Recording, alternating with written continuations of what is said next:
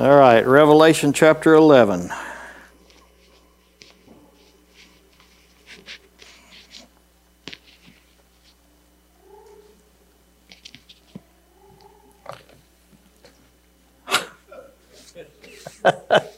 What you talking about back there, boy? Oh, okay. Yeah. That'd be okay. All right. Revelation chapter 11, we'll read the entire chapter. It says, "Then I was given a measuring rod like a staff, and I was told, 'Rise up and measure the temple of God. Measure the altar and measure those who worship there. But do not measure the court outside the temple. Leave that out, for it is given over to the nations, and they will trample the holy city for 42 months. And I will grant authority to my 2 witnesses, and they will prophesy for 1260 days, clothed in sackcloth. These are the 2 olive trees and the 2 lampstands that stand before the Lord of the whole earth. And if anyone would harm them, fire pours from their mouth and consumes their foes. And if anyone would harm them, this is how he is doomed to be killed. They have the power to shut the sky, that no rain may fall during the days of their prophesying. And they have power over the waters to turn them into blood, and to strike the earth with every kind of plague as often as they so desire. And when they have finished their testimony, the beast that rises from the bottomless pit will make war on them and conquer them and kill them. And their dead bodies will lie in the street of the great city that symbolically is called Sodom and Egypt, where their Lord was crucified. For 3.5 days, some of the people and tribes and languages and nations will gaze at their dead bodies and refuse to let them be placed in a tomb. And those who dwell on the earth will rejoice over them and make merry and exchange presents, because these 2 prophets had been a torment to those who dwell on the earth. But after the 3.5 days, a breath of life from God entered them, and they stood up on their feet, and great fear fell on those who saw them. Then they heard a loud voice from heaven saying to them, 'Come up here.' And they went up to heaven in a cloud, and their enemies watched them. And at that hour there was a great earthquake, and 1/10 of the city fell. 7,000 people were killed in the earthquake, and the rest were terrified and gave glory to the God of heaven. The second woe has passed. Behold, the third woe is soon to come."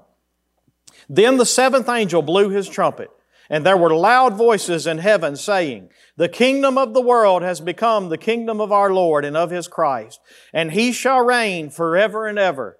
And the 24 elders who sit on their thrones before God fell on their faces, and they worshiped God, saying, "We give thanks to you, Lord God Almighty, who is and who was, because you have taken your great power and you have begun to reign.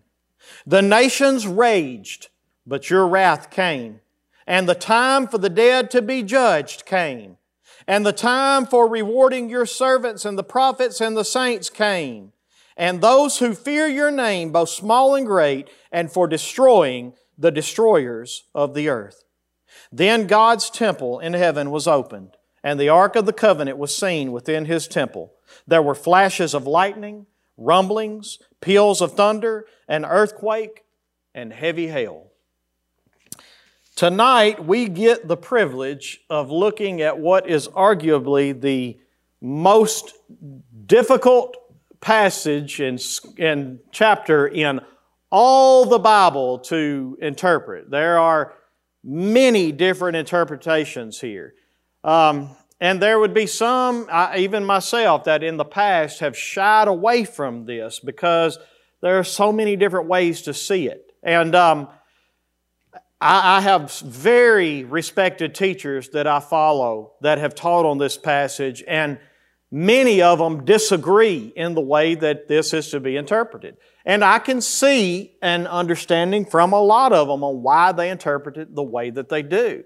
But the Bible does tell us that there is a blessing in reading this, that God will bless us for our attempts to get into it. But keep in mind that this is what they call apocalyptic literature.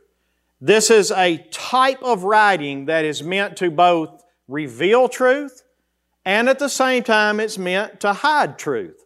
And so what we have in here is a mix. These are people that God has inspired to be able to talk about events that are going to happen in a way that both reveals it to a certain, that both hides it to a certain degree, and at the same time, to the right ones that read it, and the Holy Spirit gives the ability to be able to understand it, they are able to understand it. And we see this types of writing in other places. Ezekiel, there are a lot of places in Ezekiel that are apocalyptic literature and that style of writing. There are places in Zechariah. I want to say the majority of Zechariah is apocalyptic style writings. Daniel, much of Daniel's writings are in apocalyptic style. And so I don't want you to be discouraged if some of this is confusing to you tonight. It's okay. We're going to do our best to take it a little at a time, try to put it in its proper context, and just understand it to the best that the Holy Spirit gives us the ability to do so. Can we all agree to do that tonight? All right. So if you walk away from here tonight going, wow, I just don't really, it's okay. It's all right. Maybe now ain't the time that the Holy Spirit is going to reveal everything to you. And as we saw from, not last week, but the week before study, God doesn't always share everything with us. Sometimes He shows us things and then He says, I'm not going to tell you exactly what this means.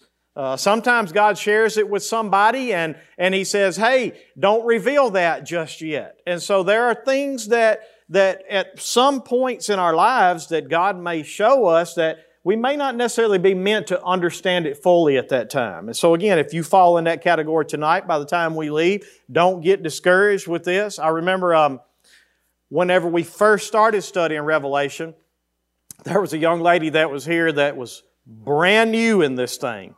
And we went into Daniel chapter 9 looking at the numbers and the math and everything. And whenever we walked out of here that night, I'm sitting here, my head is just spinning and I'm going, I don't know if she will ever come back. I mean, so I don't want anybody to walk out of here tonight looking at it because all the Bible is not this way. But tonight we have a difficult passage. And so we're going to take it just a little at a time. And I'm going to be honest with you. In the way I'm going to teach it tonight, I'm not dogmatic in it. I'm not just going to sit here and tell you that, yes, the way I'm going to interpret it for you tonight is exactly the way it is, and you better believe it this way.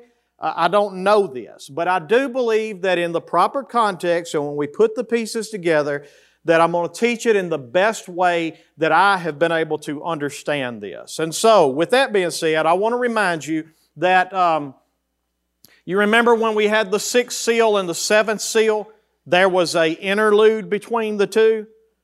The sixth seal was open, and then before the seventh seal was open, John gets another vision of 144,000 Jews. Remember, he asked the question, who can survive this? How is anybody going to make it past this? And then he gets a vision of 144,000 Jews, and basically what we have there was, we learned that God had a plan for Israel, remember? And so 144,000 Jews were saved and sealed at this point for the purpose of ministering to the world the way the Apostle Paul did. And what we find out is that in the second part of chapter 7, before the seventh seal is open, we see that the result of their ministry is that many people of all types of nations and tribes and tongues are saved. And what we have is a celebration in heaven of a multitude that can't even be numbered. And so what you get between the sixth seal and the seventh seal, you get a vision of the ministry that's going to take place, especially concerning Israel, how that affects the world during this time, and then you get a vision into heaven as to what takes place after that ministry. All right? The reason that's important is because here we have the same thing taking place between the sixth trumpet and the seventh trumpet. God pauses for a moment between those two, and He gives a vision of the ministry of what I believe concerns Israel primarily, because all this is we're going to see takes place in Jerusalem. We know that this is the time that a covenant has been made with the Jews, that they're going to be able to sacrifice, that they're going to be able to worship the way that they used to be able to. And so we know some context about what's happening in this time period. But I want you to look first off at just a few things to remind you why I believe this focuses primarily on Israel. Look at Romans chapter 11, verse 1 through 5. And I'd like for you to turn there if you can and see what I'm talking about here. I'm just going to read a few scriptures to you to remind you that right now God has put a partial blindness over ethnic Israel. Everybody know what I mean when I say ethnic Israel? Physical Israel. Abraham's physical seed. Right now, they have a partial blindness, a partial hardening on their hearts until the fullness of the Gentiles come in. Okay? And so, because they refuse to believe in Jesus, God has put this blindness over them, God has put this hardness over them, and He has opened up the gospel to the rest of the world. But there is coming a day when He is going to save a remnant of Israel, because He promised Abraham that He would bless His people, that He would save His people. Now, in the process of it, we know that in the wilderness, did every Jew see the promised land? No. There were some that were disobedient, that were in unbelief, and they did. So we know that God never promised Abraham, I am going to save every one of your seed, right? That's not what the promise was. But God did promise Abraham that I'm going to bless you, I'm going to make you a great nation, I'm going to bring you into a land, I'm going to do all of this, but He puts a halt to that for a little while, if you will. Look at Romans chapter 11, verse 1 through 5. Paul says, I ask then, has God rejected His people? Well, by no means. For I myself am an Israelite, a descendant of Abraham, a member of the tribe of Benjamin. What's Paul saying here? I'm a Jew. So God has not rejected His people, because look at me. Here I am. All right? So that's first and foremost. But then in verse 2, he says, God has not rejected His people whom He foreknew.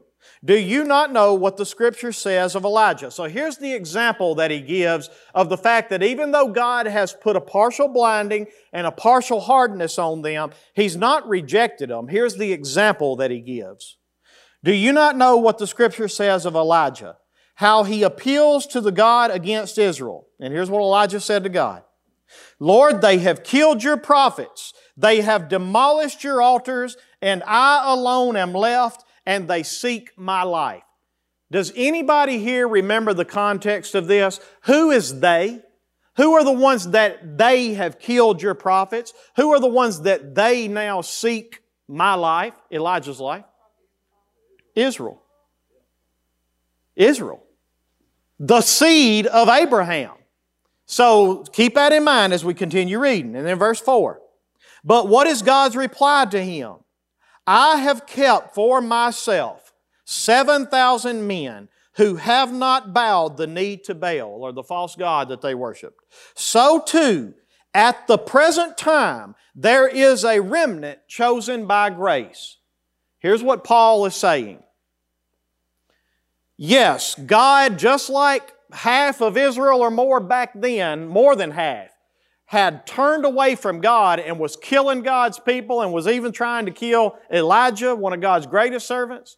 Even though that was happening, God said, I've got 7,000 people of the seed of Abraham that have not bowed their knee to Baal. I've got 7,000 people that I have chosen to keep as a remnant, and they are not going to bow their knee to anyone except me. He uses that as an example to say, even so today, in verse 5 again, at the present time, there is a remnant of God's chosen people, chosen by grace. Now skip down with me to the same chapter to verse 25 for sake of time. Look at verse 25 through 29. Lest you be wise in your own sight, I do not want you to be unaware of this mystery, brothers. So it's a mystery, right? And here's the mystery. A partial hardening has come upon Israel until the fullness of the Gentiles has come in. And in this way, all Israel will be saved. What does it mean by all Israel? Does that mean every seed of Abraham? He's talking about the remnant, all right? He's still talking about the ones that He has chosen that said, I am going to save this group. Why is He going to do that? Well, look at what He says. And in this way all Israel will be saved, as it is written, the deliverer will come from Zion. He will banish ungodliness from Jacob. And this will be my covenant with them when I take away their sins.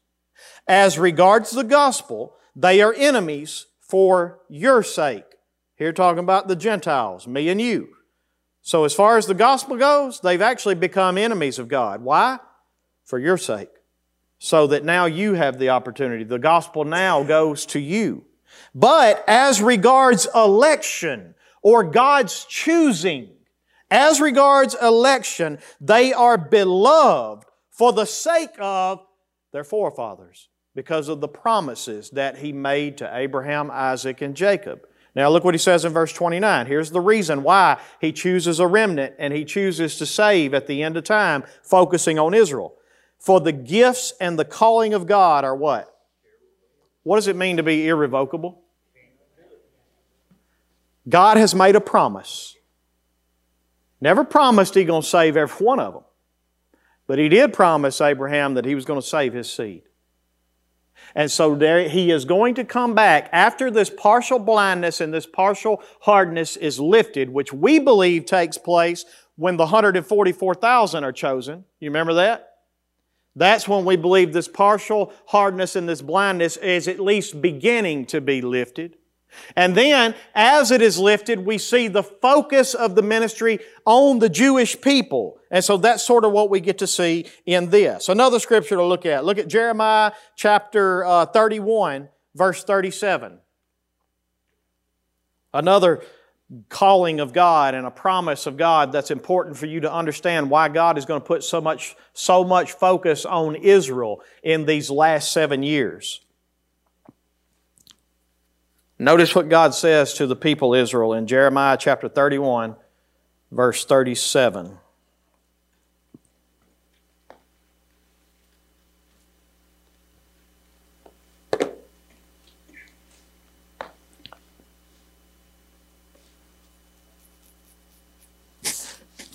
Thus says the Lord, if the heavens above can be measured. Can the heavens above be measured? Has anybody ever been able to do that yet?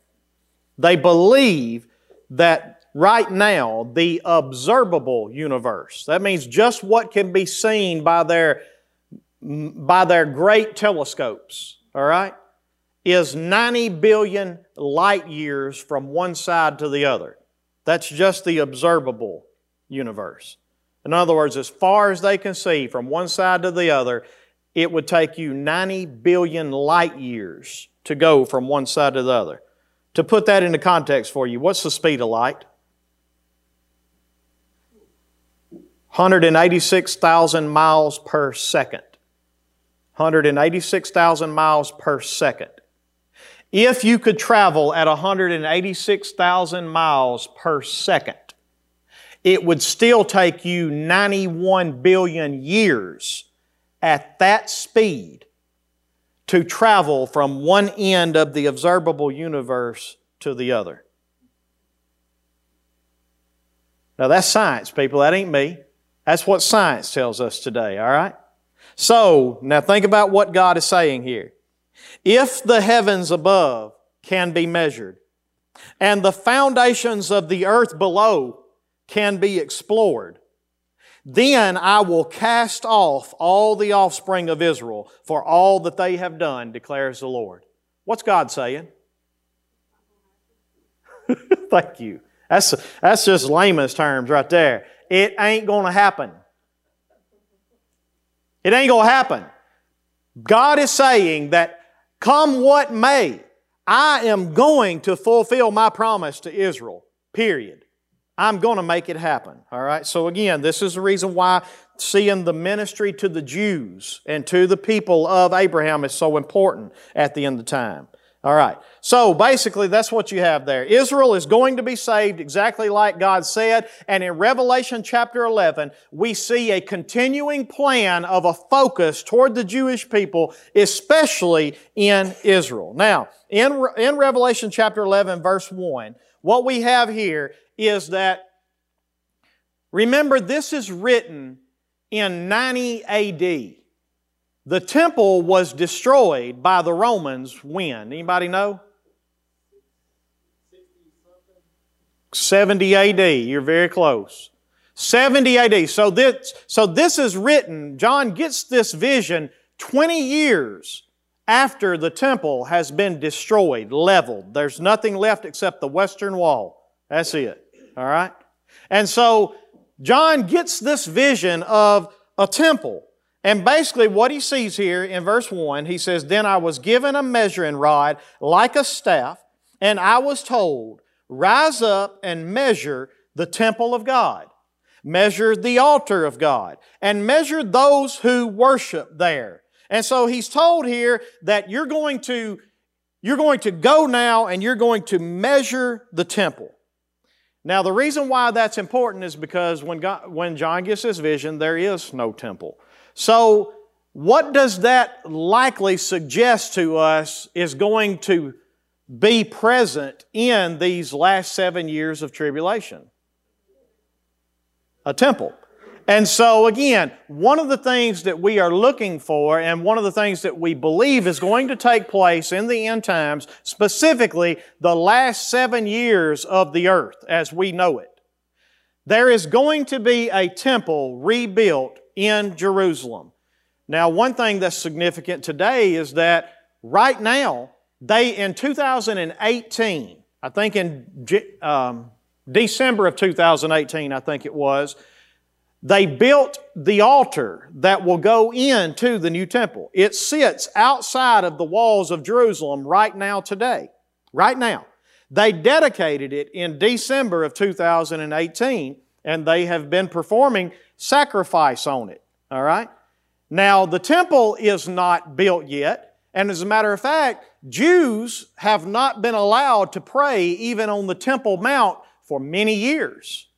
But do you know some significant things that have happened in just the last 3 or 4 years? Jews have started to be allowed to pray again on the Temple Mount. Another thing that has been going on for several years now is there is also an organization called the Temple Institute. You can look it up, Google it. The Temple Institute is a group of Jews that have come together, and their primary purpose is to make the plans for the building of the third temple on the Temple Mount. Now, that's going to be a major problem because right now, Muslims have their most holy spot or their third most holy spot on the Temple Mount. All right?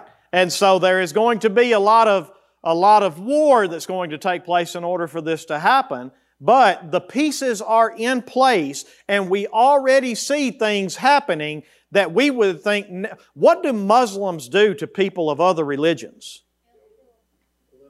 That's right. And yet we're seeing them being allowed to begin to pray on their Temple Mount, which they used to get arrested for.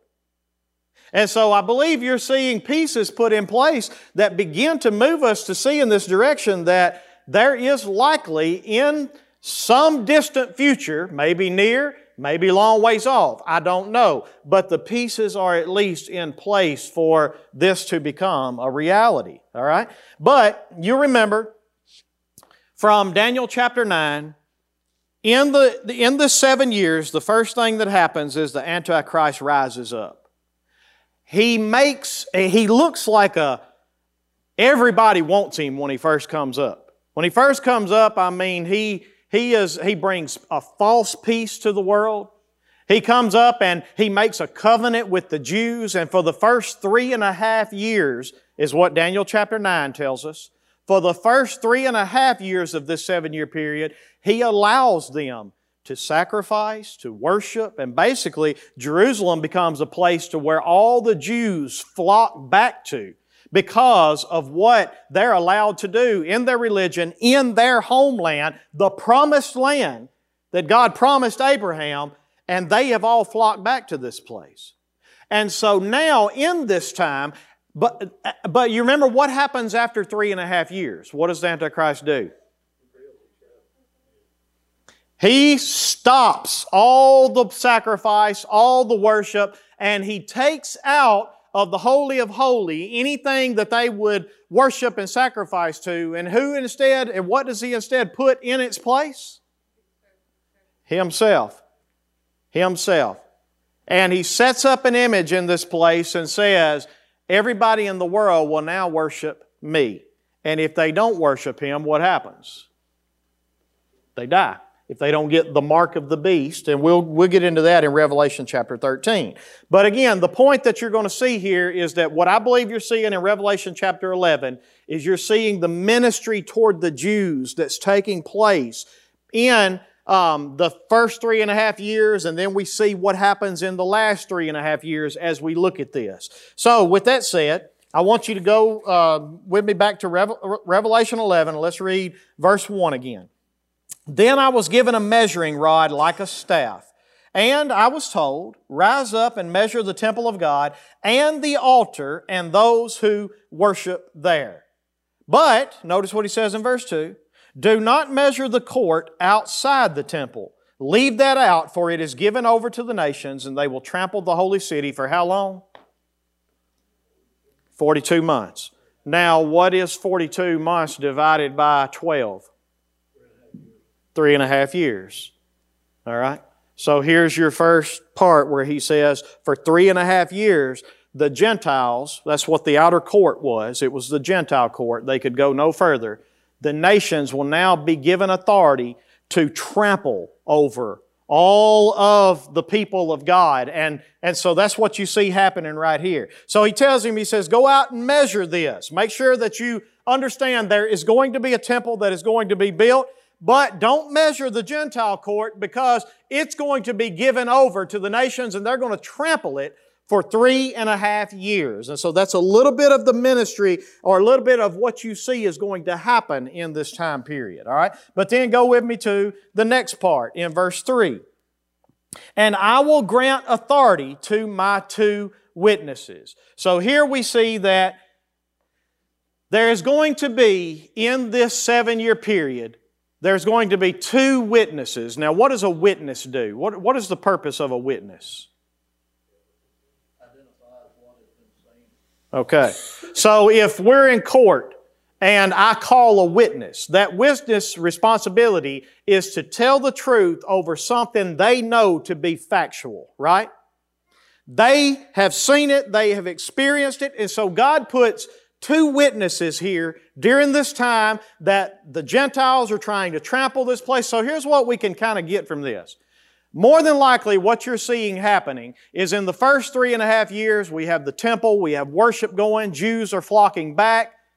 But then in the second 3.5 years when the Antichrist rises up and he begins to turn his back on the Jews and he begins to set himself up in here and the nations come in for the next 3.5 years and they're allowed to trample over all of this that God has done in this. All right? So that's kind of what we see happening. But during this time, there are 2 witnesses that God puts in place, and notice what they are going to do. They are going to prophesy for 1,260 days. Now, what is 1,260 days divided by 30? 1,260 days, because Jewish calendars were 30-day months. So let's take a month, which is 30 days, do 1,260 divided by 30. You get 42. 42 months. And what did we say 42 months divided by 12 months in a year was?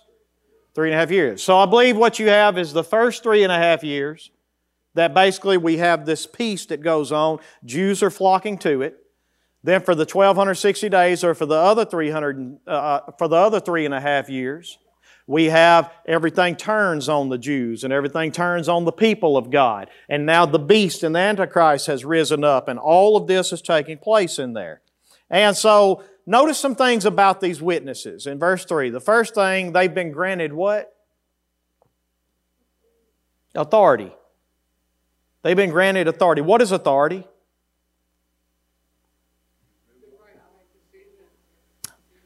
That's right. They have power, right? They have power. People will have to answer to them.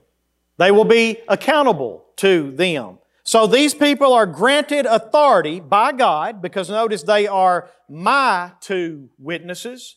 They're God's witnesses. And so they've been granted authority. And one of the things they've been granted authority for is to testify to something, to the truth of something. All right? And so what do we know that they're testifying to? Well, notice what he says next. They will do what? They will prophesy.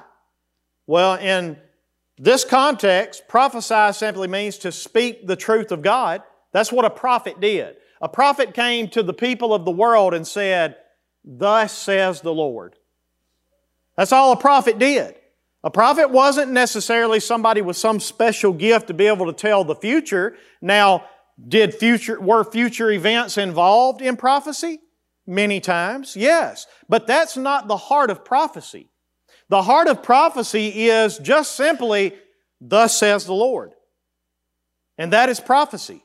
And so they have the authority for 1260 days to preach the truth of God, to testify as a witness to the truth of God. And that's important, because during this time, the Antichrist is rising up and he's claiming himself to be the Savior of the world.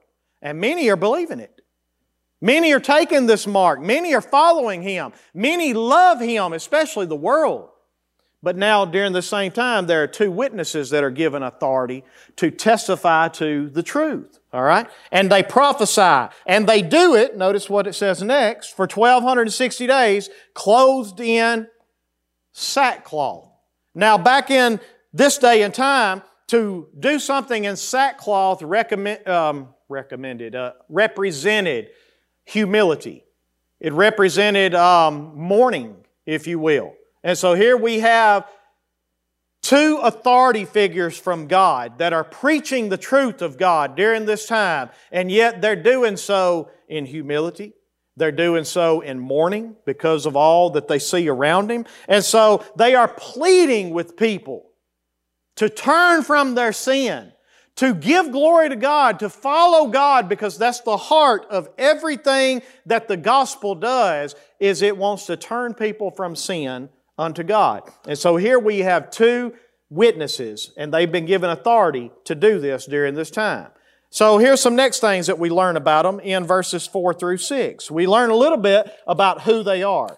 In verse 4, he says here, "These are the two olive trees and the two lampstands that stand before the Lord of the earth." There you go. That's who they are. Does that help you? Two trees, two lampstands. It probably don't help you much, but you want to know who it did help? John and any Jew that knew prophecy of old. Go with me to Zechariah chapter 4. This is the reason why it don't mean anything to you, because you're not a Jew and you're not as familiar with Jewish text as they would have been. Zechariah is the second to last book of the Old Testament, I think. Yeah. So if you find Malachi, the very last book in the Old Testament, just go one book back. You'll be in Zechariah and go to chapter 4.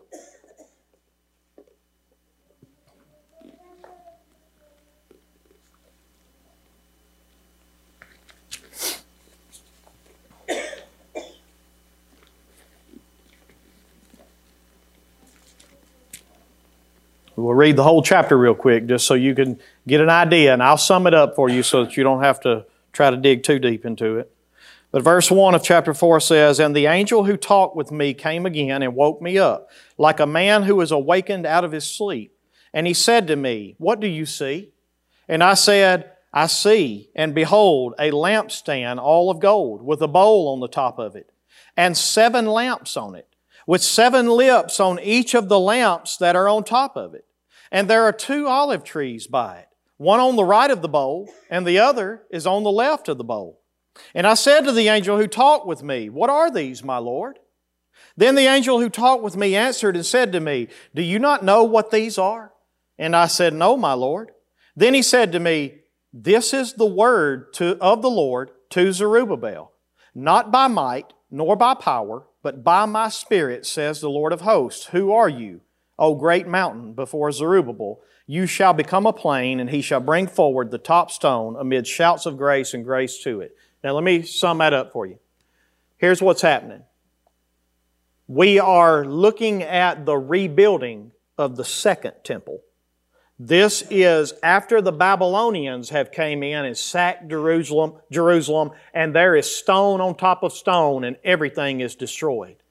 And now Zerubbabel, who was the governor of the Jewish people that have returned, he has been charged with the responsibility to rebuild the temple of God.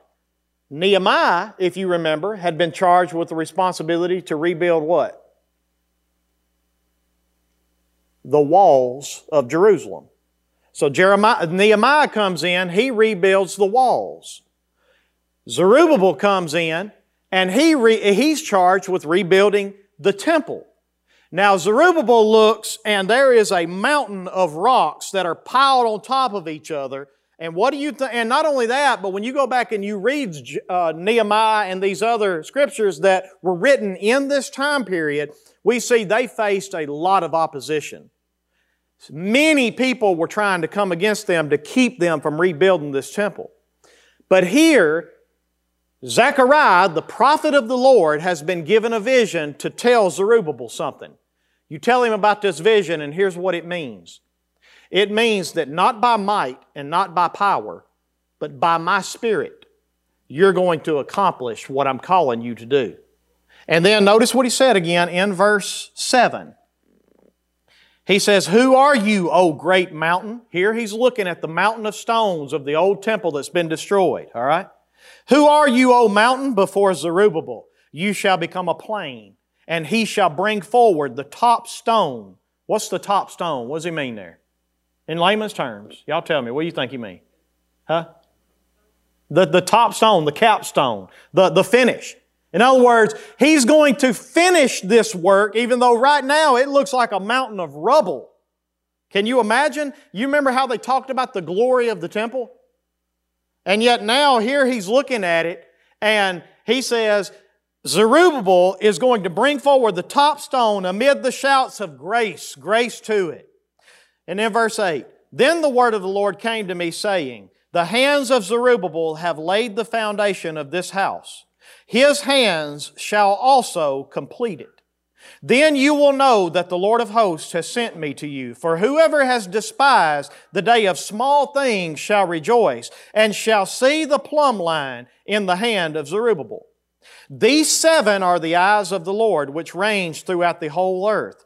Then I said to him, What are these 2 olive trees on the right and the left of the lampstand? And a second time I answered him and said to him, What are these 2 branches of the olive trees, which are beside the 2 golden pipes, from which the golden oil is poured out? And he said to me, Do you not know what these are? I said, No, my Lord. Then he said, These are the 2 anointed ones who stand by the Lord of the whole earth. You'd have to read the entire book to get all the pieces, but let me give you the summary of it. Basically, the 2 lampstands and the 2 trees represent the 2 anointed people that God has said, by my Spirit and my power, they're going to accomplish what I sent them to do, and no one and nothing will stop them, no matter how big the task looks. In this day and time, the 2 people were Zerubbabel, the governor, and Joshua, the high priest. And those 2 people were the 2 olive trees that he saw in the lampstand. So now go back with me to Revelation chapter 11. When John reads this and when John sees this, he understands. You know why he understands? He knows Zechariah. He remembers the story of the rebuilding of the temple. He remembers the ones and the job that they had before them and all the opposition they faced and the task that was before him that looked like a great mountain. And he remembers all this. And he remembers that there were two anointed people that God said, not by might or power of man, but by my Spirit, by my power. That's what that's what the oil was that was continuously running from that big bowl, was that God just continuously supplies the power. It never runs out until they accomplish the purpose that they are there for. All right?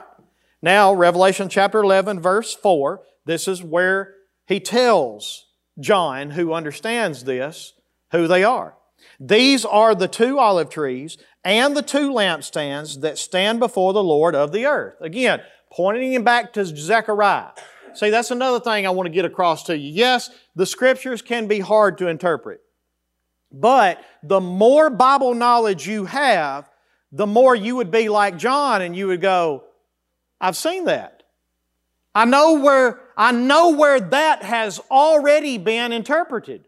And so because of that, we can now go back to Zechariah and say, there's our interpretation right there. So, who are the two witnesses? Well, here's what we know. They are two people that God is going to anoint with His power, His strength, and His Spirit to stand before an insurmountable task that looks like no one could accomplish it. And yet, they will accomplish it. And they will lay the capstone when they finish the task that is set before them. And so these two witnesses, first off, are two people that God is going to anoint. And some people say that this is Enoch and Elijah. Now the reason they say that is because Enoch and Elijah were the two people that never what? They never died. God just took them up. And so there are some that believe that Enoch and Elijah may come back and actually be the witnesses during this time that preach and testify. Could be, we don't know. Some people say it's Moses and Elijah. And the reason why they say that is because if you look down at their powers, look at what they're able to do in verse 5. And if anyone would harm them, fire pours from their mouth and consumes their foes. I mean, you think about it. Somebody don't like what they have to say and they come up and try to shoot them. And before they can pull the trigger, and consumed. Like dragon's breath, basically. All right? And so, if you remember, Elijah had that power, not from his mouth, but he called it down from heaven to consume his enemies. And you can go back and read about that, I think in 1 Kings, I believe is where that is. But then you can also go on and you can see in the next part of verse 5, he says, if anyone would harm them, this is how he is doomed to be killed. Verse 6, they have the power to shut the sky that no rain may fall during the days of their prophesying. That reminds you of anybody in the Old Testament? Who else shut the sky so that it did not rain for 7 years? Elijah did. That's exactly right. Until he prayed and called and the rain came. Again, you read about that, I think, in 1 Kings 18 or 19, I believe is where that is. But that was what he did. And you know, another thing to look at here is this, I think, could be saying to us that in the last 3.5 years, there may be no rain on the earth. Specifically, I believe we can say for certain that at least in Jerusalem and the Holy Land, that there is no rain for 3.5 years, because it says that they are able to do this for all the days that they prophesy, which we know earlier was 1,260 days or 3.5 years. So we might be able to say for the last 3.5 years there will be no rain. Maybe. And then notice what else we see here in the last part of it. And they have the power over the waters to turn them into blood. Who did that? Moses. All right. And to strike the earth with every kind of plague as often as they desire. Who did that? So there, what you see here is, you can see that it could be. And not only that, but do you remember whenever Jesus was transfigured on the mount and Peter and James and John were looking up, and who did they see Jesus conversing with? Moses and Elijah. And so again, there are reasons to believe that it very well could be that God is going to send back Moses and Elijah during this time to prophesy to the people in His authority, with His power, while the Antichrist has risen up with great power and great authority of Satan, right? While he rises up, on one side of it we see Satan's power and great authority. On the other side of it we see God's power and great authority, and they're crying out to the world in sackcloth and in humility to repent, turn from their sin, trust in the Lord. And so whether or not this is Moses and Elijah, we don't know. Could just be two people that God empowers and anoints. We don't know. But we do know that these are two witnesses that God has ministering specifically to the Jewish people during this time. Now in verse 7, go with me. And when they have finished their testimony, so just like we saw Zerubbabel, he's going to lay the capstone, guess what? These guys are going to finish their work. They will finish. Nothing's going to stop them from finishing this testimony. And when they have finished their testimony, the beast that rises from the bottomless pit, this is the Antichrist. We'll find out more about him in Revelation chapter 13. But just for now, take my word that this is the Antichrist. But when they finish their testimony, the Antichrist that rises from the bottomless pit will make war on them and conquer them and kill them. But not before. Only after they have finished their testimony will he be allowed to kill them. And then notice what happens next in verse 8. And their dead bodies will lie in the streets of the great city that symbolically is called Sodom and Egypt, where their Lord was crucified. Where is this place? Is this Sodom? Is this Egypt? Where is it? That's right. It's where the Lord was crucified. But symbolically it's called. Now here's another thing that is hard. It's hard about apocalyptic literature sometimes because you don't know what to take literally. Like, do we take literally that these guys breathe fire out of their mouth and consume somebody? Well, that's a good question. There are many people that interpret Revelations symbolically, basically all the way through. We believe primarily that it should be interpreted literally unless something specifically tells us that this is meant to be symbolic or this is meant to be figurative. And so you'll see it, like for instance, look with me in chapter 12, verse 1. What do we see the first few words that say there? And a great sign appeared in heaven. A sign. Here we see that what we're going to read about in Revelation chapter 12 is a sign. It's not something that literally is going to happen. It's a figurative picture. It's not a literal picture. So again, I believe that unless the Bible specifically tells us that it's meant to be interpreted symbolically, we interpret it literally. So here we are talking about Jerusalem, but symbolically it is Sodom and Egypt. Do you know why? Because for the last 1,260 days, the Gentiles and the world has been given permission to trample all over it. What does that mean about the sinfulness of this place? Jerusalem has turned into Sodom, Gomorrah, or Egypt before the Israelites were delivered, a place of oppression, a place of slavery, a place of great sin. And so symbolically it's Sodom and Egypt, but their dead bodies are going to lie in the street of Jerusalem during this time. And then, notice in verse 9, for 3.5 days some of the people and the tribes and the languages and nations will gaze at their dead bodies. Not just Jerusalem, not just the Jews, not just the people here, but people from nations, tribes. How are they going to do that? Now, John probably didn't understand that back then, right? But today, we understand it. Today, we can look at it and say, don't you think CNN and Fox News is going to be all over this? I mean, you're not going to be able to turn your TV on without seeing all this taking place in Jerusalem specifically. And for I think it said for 3 days. Let me go back to it again.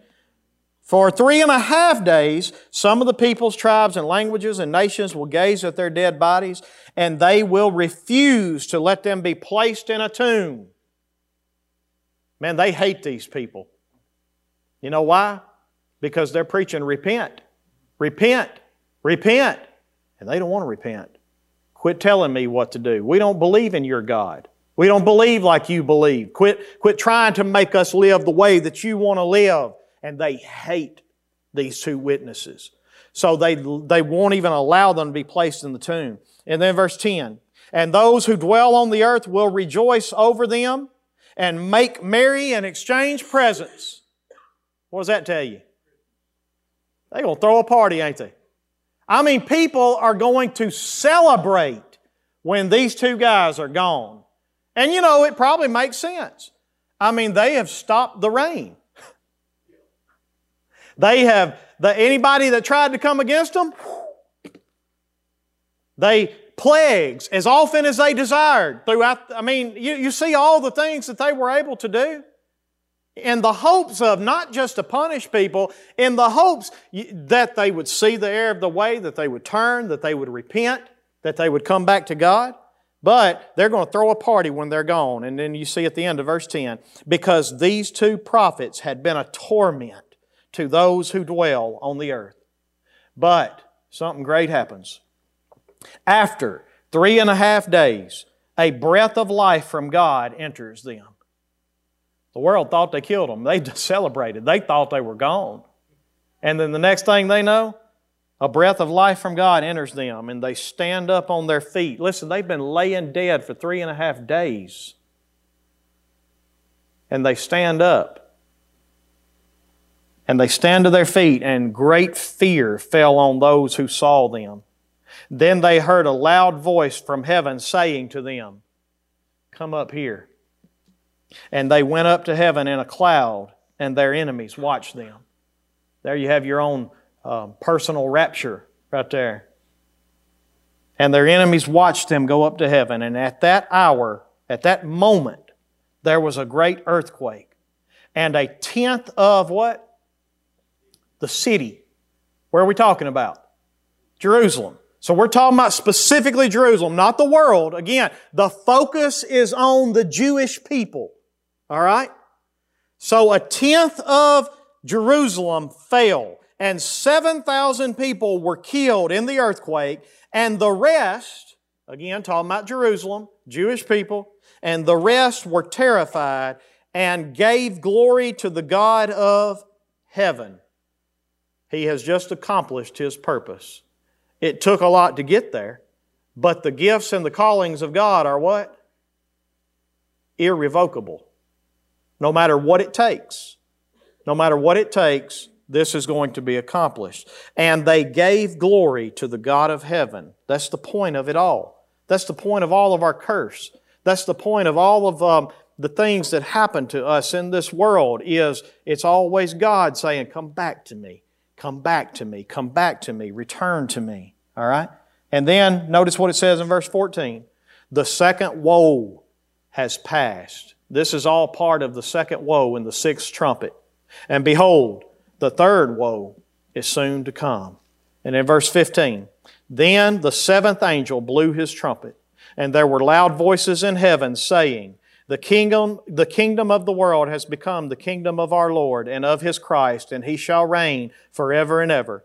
And the 24 elders who sit on their thrones before God fell on their faces and worshiped God, saying, We give thanks to You, Lord God Almighty, who is and who was, because You have taken Your great power. You have begun to reign. The nations raged, but Your wrath came. And the time for the dead to be judged came. And the time for rewarding Your servants and the prophets and the saints came. And the time for rewarding those who fear Your name, both small and great, came. And the time for destroying the destroyers of the earth came. Then God's temple in heaven was opened, and the ark of His covenant was seen within His temple. There were flashes of lightning, rumblings, peals of thunder, an earthquake, and heavy hail.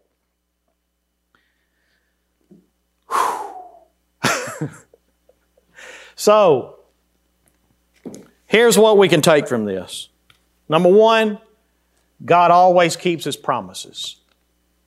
Even if it was 6,000 years ago to a man named Abraham. And even if it's 6,000 years from now, 10,000 years from now, God is going to keep His promise. The same is true for you and me. He has promised us so much in Jesus Christ. And no matter what it takes, He is going to keep His promise. No matter what it takes. Even if it means suffering on our part. Y'all tracking with me? He is going to keep His promise. That's the first thing. Another thing that we can see is that God is the one who gives life. Even when the world thinks they've killed you. Even when the world thinks that they've took you out. And they're celebrating. As far as they are concerned, that's the end for these guys, right? But when God says, get up, guess what you're going to do? It's just that simple. Life is not in our power to give or take away. Life is in God's power and God's power alone. So that's another thing we learn from that. We also learn that giving glory to God in repentance and faith is the goal of all suffering. The goal of everything that God throws at us is the goal of it is to turn sinners from their sin to repentance, to give Him glory. How do I know that? Well, notice the end result of verse 13. Notice what he said. At that hour there was a great earthquake, and 1/10 of the city fell. 7,000 people were killed in the earthquake. The rest were terrified and gave glory to the God of heaven. The goal.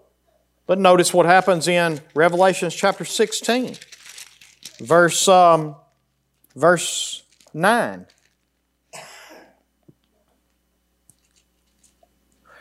They were scorched by fierce heat. They cursed the name of God who had power over these plagues, and they did not repent and give Him glory. So there again, you see, the point was what? What was the point? Repent. Give God glory. Why? Go with me to Romans chapter 1 real quick. We're coming to a close.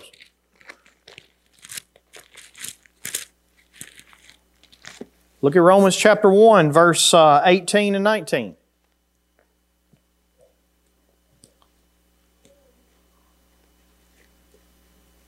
It says, "For the wrath of God is revealed from heaven against all ungodliness and unrighteousness of men, who by their unrighteousness suppress the truth.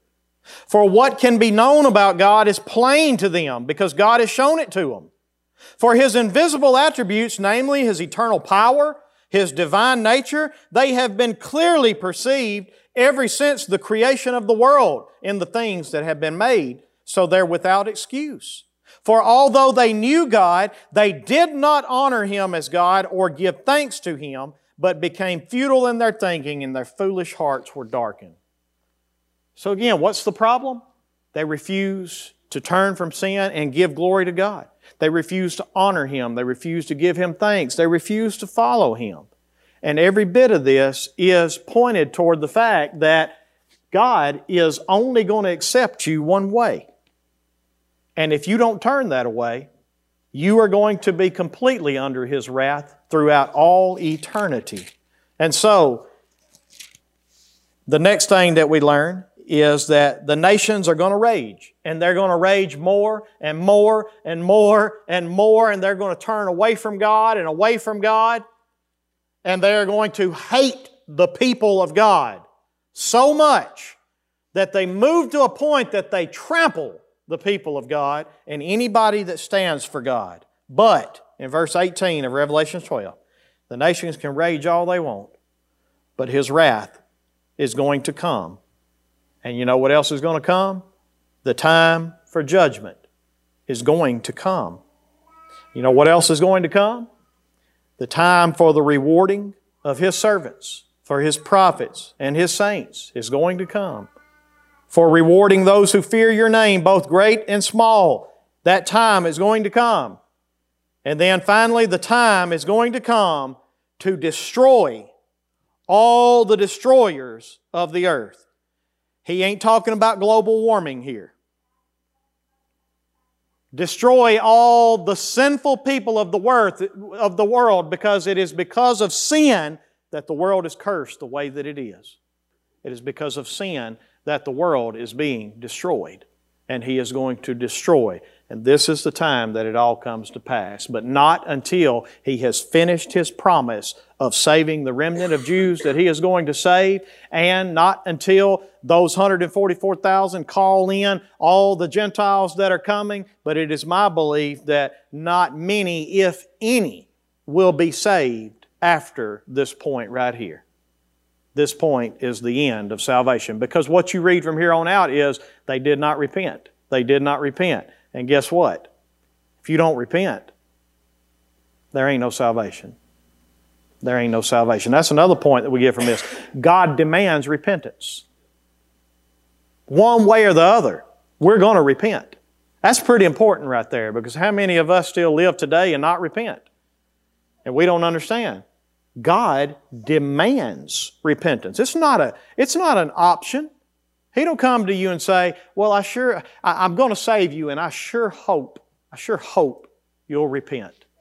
That's not the way this works.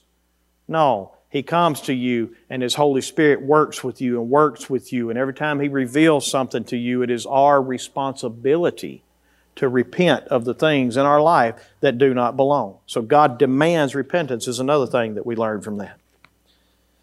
And then finally in verse 19, then God's temple in heaven was opened, and the ark of His covenant was seen. And you remember what I told you in between the sixth seal and the seventh seal? After the ministry of the Jews, the Gentiles that are saved, and the vision that we get in heaven, you remember that? We kind of see that same vision here between the sixth trumpet and the seventh trumpet. Ministry to the Jews through the two witnesses, the result of their ministry, and then a vision into heaven and what's taking place there. And that's what you get there. Then God's temple in heaven was open, and the Ark of the Covenant was seen within His temple. Anybody want to know where the Ark of the Covenant is today? I think I can interpret that right and say it's in heaven. The Ark of the Covenant was seen within His temple, and there were flashes of lightning, rumblings, peals of thunder, and earthquake, and heavy hail. And then next week, we're going to get into the details of these ministries, the details of how they trample the Jews and what the Jews are going to have to do, and this battle that takes place between the Antichrist and the Jewish people. We're going to get into the one world economy, the one world government. We're going to get into the details all the way up to chapter 17, and then we're going to see the seventh trumpet finish out with everything that comes with the seventh trumpet. All right. Who all don't have a clue what we just talked about? I know I've just wasted 5 years. 5 years? How'd you waste 5 years? Well, I've been watching Oak Island. I sure did think the Oak was found next week.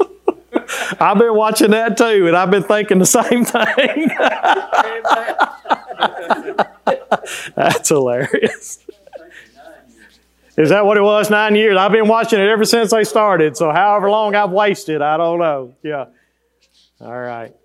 Well, thank y'all so much for your time and your attention. I appreciate you hanging in there through the tough stuff and not getting discouraged. So don't walk out of here tonight thinking that all this is just way over your head.